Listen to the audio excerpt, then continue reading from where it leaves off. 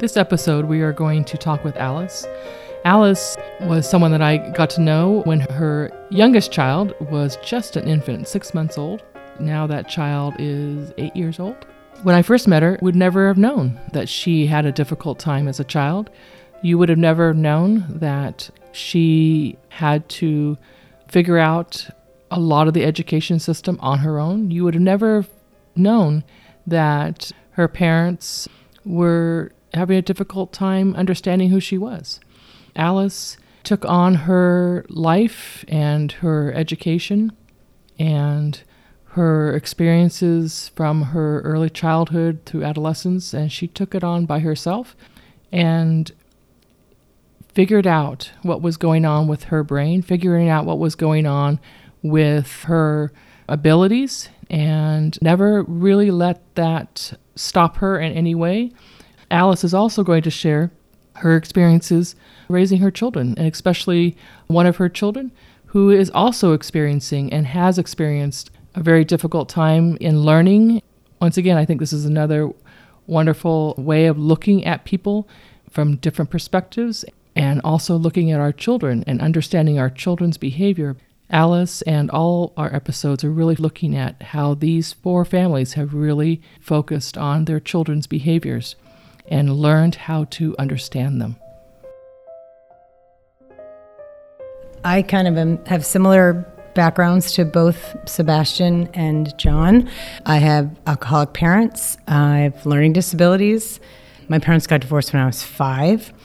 And pretty much when I went to college, I learned that what I experienced as a child was called parentification, where my mom really couldn't handle being a parent, their own issues and her alcohol and everything. And so I really had to take charge of my world as a 5-year-old and made my lunch every day and walked to school and, got myself dressed and did all that. I mean, I felt like my mom was very loving. My dad was more authoritarian, but, they did the best they could. But I struggled in school because I was never diagnosed with learning disabilities. I didn't figure that out till I got to college, but basically, like you, Sebastian, I was told, I probably wouldn't go to college, and, my SAT scores were terrible, but I got into college. And then I transferred to a bigger school because I started at a small, really liberal arts college, and it just wasn't a good fit, but I was playing sports and playing an instrument. And I transferred to a state school and gave up all my extracurricular activities and got like a 3.5 GPA my first semester. And I was like, wow, I really am smart. I had to work extra hard. I had to work harder than everyone else I knew. So then I slowly added back in my instrument. And then I took the GREs to go to grad school, and lo and behold, they were pretty terrible and about the same as my SAT scores because it's a standardized test and I don't fit into that box. But luckily, I had worked every summer in different research labs and got people to write me letters of recommendation. And one of them even did a literature search that showed that GRE scores don't predict how you're going to do in grad school. And here I am with a PhD. So it was a long, hard road to get there, and I had to work really hard, but I made it. So yeah, I have dyslexia for sure. I probably have the basic math one, and I probably have dysgraphia. I'm not really sure what that one is, but I'm pretty sure I have them all. And what's interesting is, I have to really, I really have to focus. And my kids, if they're reading a book or want to spell in the car while I'm driving, I have to be like, nope, I can't do that. I have to focus on driving. And, I'm not good with phonics and how to spell, and I have to explain to them as they're learning English, like, yeah, it's a hard language to learn, and stuff does not sound like how it spells. And my husband really has to help with the math because I really can't help with math beyond, multiplication and division. And then my kids, my son is 11. He has like a sensory kind of learning disorder thing where he's very tactile and needs to touch things, and he likes to process information. He kind of goes into his own little world and does that. I've had to be his advocate at school. He has had some amazing teachers that have helped him along the way. His 3rd grade teacher is really the one that figured out he had a real issue that actually brought us to get vision therapy, because he was born with a vision issue where he wasn't converging properly. And so because he was learning cursive, all of a sudden his handwriting was really neat, because she was saying as he was printing, he had to keep looking up, and it was like all over the place. But cursive, since he didn't pick up the pencil till he was done, I really equate her to finding that. So he did that for about a year. And then he's just a really sweet, kind kid, likes to play sports but isn't very competitive, and was in soccer for a while, but just was getting bullied on the playground and knew it and just finding his way. And now he's in 6th grade and he's doing really great. And last year he got on a 504 where the school wouldn't touch him because his grades were fine. So academically, they said he was fine. So I really, again, had to be an advocate. And thanks to Aunt Beth, we found him, he got him testing and all that kind of stuff. But I see, he has trouble with phonics and stuff, but I don't know if that's equated to having vision issue that we didn't catch right away. And then he went on a 504 kind of near the end of the school year in 5th grade. And then his 6th grade teacher, a lot of the stuff that was in the 504 isn't an issue this year. He's doing really well. He has a way to kind of have something in his hand, and his teacher said she can bring him back, and he focuses. He seemed like he matured a lot this year. And then my daughter is 9, and I think she also, my son has anxiety. I think my daughter has anxiety, but manifested in a different way. So my son and I are similar in that we just talk all the time, about whatever's going on. And my daughter, my husband, more keep it in for a while and then explode. So trying to help her with that, and just sort of seeing that she's highly competitive like her father, just is very athletic and has that. My son had to pretty much be at a table by himself. He couldn't have a seat partner because he would hum, and he was drumming with his highlighters or whatever. And that was obviously very disturbing to the class. And then it was interesting that he would go to a different classroom for math, and he was apparently allowed to stand, and he stood in there, and he did much better in her class than he did in his homeroom class. And as the school year progressed, he got a little better, but it was a lot of the teacher redirecting him a lot. I think that was a big struggle for him last year. Yeah, the playground situation in 4th grade was really bad because I guess there's a lot of competitive boys at the school, and I didn't really feel like they dealt with it very well. They just said there's a lot of competitive boys because he wanted to just play Foursquare and just blow off steam, and they were targeting him. And there was one day that he knew they were targeting him, and he just wanted to just blow off steam.